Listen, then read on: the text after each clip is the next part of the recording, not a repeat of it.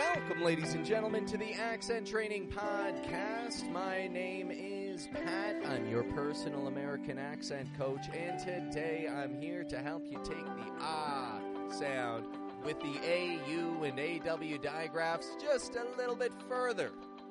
A little bit further in your practical use of this, because we are going to talk about idiomatic expressions with these AU and AW digraphs. Idioms, the cultural flavor of language. Now, the first idiomatic expression on the list is an awful lot. An awful lot. Awful. That means terrible, right? It means very bad. Awful. And lot. Like plenty? Plenty of something. Okay. So that means a bad plenty?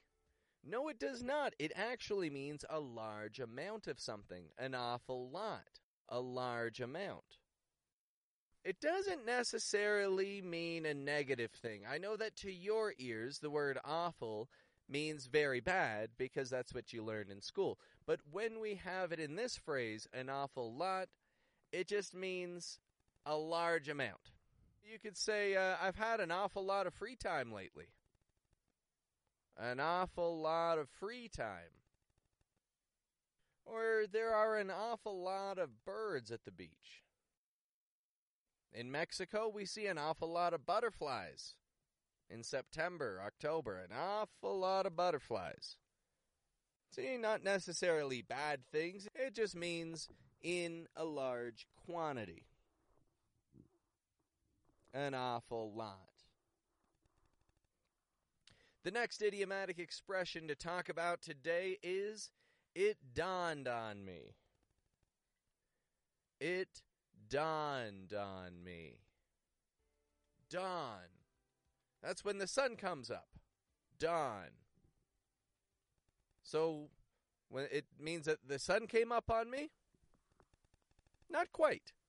It means I remembered something. It became clear to me.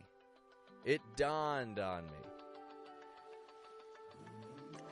I used my intellectual abilities to better understand something. Like it dawned on me that I was wasting money. Or it dawned on me that I wasn't getting enough protein. Just means I realized something. It dawned on me. Alright, so we got an awful lot. It dawned on me. What's next? How about a yawn fest? A yawn fest. Something that's extremely boring. Makes you yawn.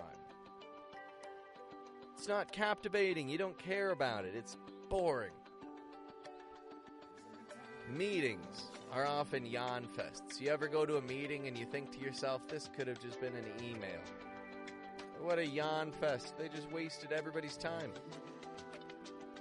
Or you have to go to some sort of training where you already know all these things. A lot of it's common sense. But you have to sit through this training and blah, blah, blah. It's total yawn fest. It's extremely boring. And I've got one more idiomatic expression for you today. To thaw relations. Thaw relations. Thaw relations. Now, we've discussed the word thaw recently. We said it means unfreeze. Thaw the raw meat. Thaw. Relations. Okay, these are our interactions with other people, acquaintances, friends, family, enemies. To thaw relations means to reduce tensions between people. Countries often use diplomacy to thaw relations. Try to make deals that benefit everybody. To thaw relations and avoid an armed conflict, a war. Reducing tensions. They need to let things thaw out before they can work together. Thaw relations. Let things thaw out. And those are our 4 idiomatic expressions for today, my friends. An awful lot. It dawned on me. A yawn fest. Thaw relations. All of them producing a crystal clear ah sound. It's not ah. It's not thaw relations. Yawn fest. Yawn fest. Thaw relations. Stretch it out, my friends. You can do this. You're changing a habit. You're changing a habit. You're capable of taking control of what your body does through the power of your mind. You can control your muscles. So now go ahead and apply at least one of these idiomatic expressions in your daily life. Possibly with a friend, with a colleague, with family. Whoever works. It doesn't matter who you use it with, but it does matter that you use it.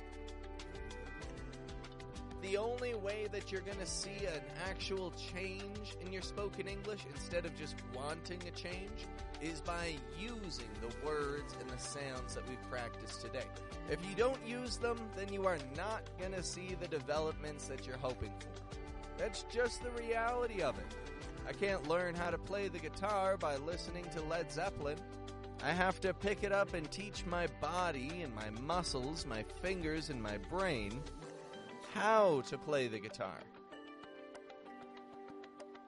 Teach your muscles to develop American accent sounds, and we will continue to take things further and see more progress in the days to come. Have a good one, folks.